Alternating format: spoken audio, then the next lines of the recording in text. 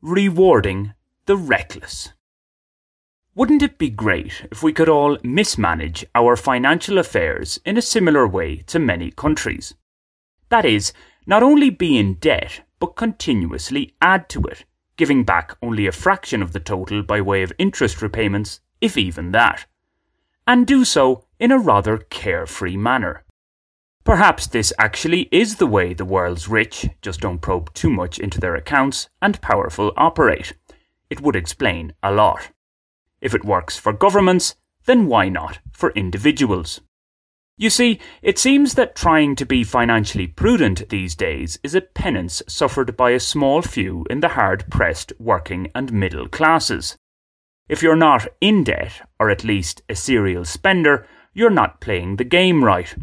Or you're not playing the game at all, stupid.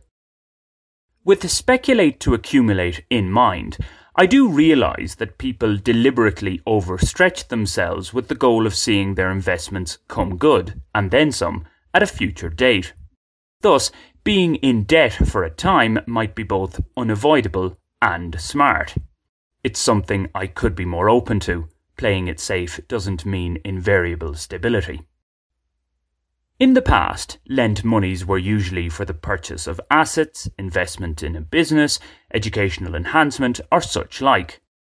Loan requests generally had to come with rigorous cost plans, with the borrower expected to repay the lender the full amount plus interest at a defined later stage. Of late, however, it seems the reckless state borrowing model has taken hold at large.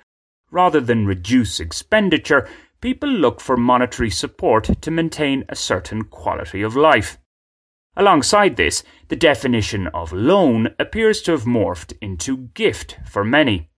Or at least the idea of being frugal, or good with money to put a more positive spin on it, is frowned upon. Okay, this spend what you have today, let tomorrow take care of itself attitude can be viewed as positive.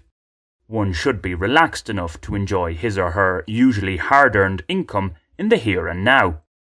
However, spending what you don't really have is another matter. Ireland Inc., to give but one example, saw how that can turn nasty in 2008. Yet, the biggest borrowers, the most spendthrift, got away rather lightly compared to the small fry. Some, indeed, are just too important to fail. Now, what could be viewed as a microcosm of profligate Ireland is my financial dealings with a friend in my beloved Bogotá barrio, Santandercito. The analogy in a sentence.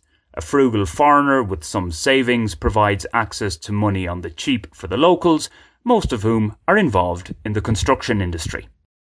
More specifically, in the Barrio Banker, I wrote about how I'd given out interest-free loans to some friends in need over the last few years. These loan requests, from one acquaintance in particular, haven't stopped. Give the dog a bone and all that. And I find it hard to say no. The latest, rather substantial loan does have a small interest rate attached to it. I'm toughening up, a little.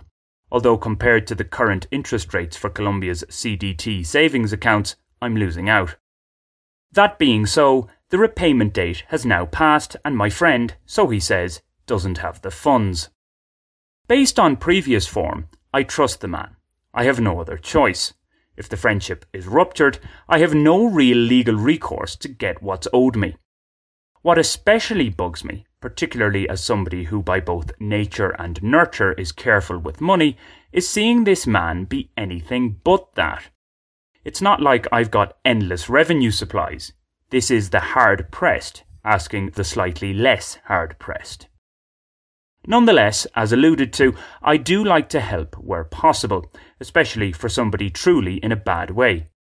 In this case, however, the behaviour of the borrower immediately after he got the loan suggested it wasn't a life or death situation, unless beering the barrio is critical to his survival. For the moment, I just have to sit tight and try not to let the negative emotions overcome me. Completely avoidable negativity at that too, if I'd just said no. Time shall tell if this was a foolish loan on my part. Yet, perhaps my biggest act of foolery has been my attempts to put money aside for the future. Just spend, Brendan.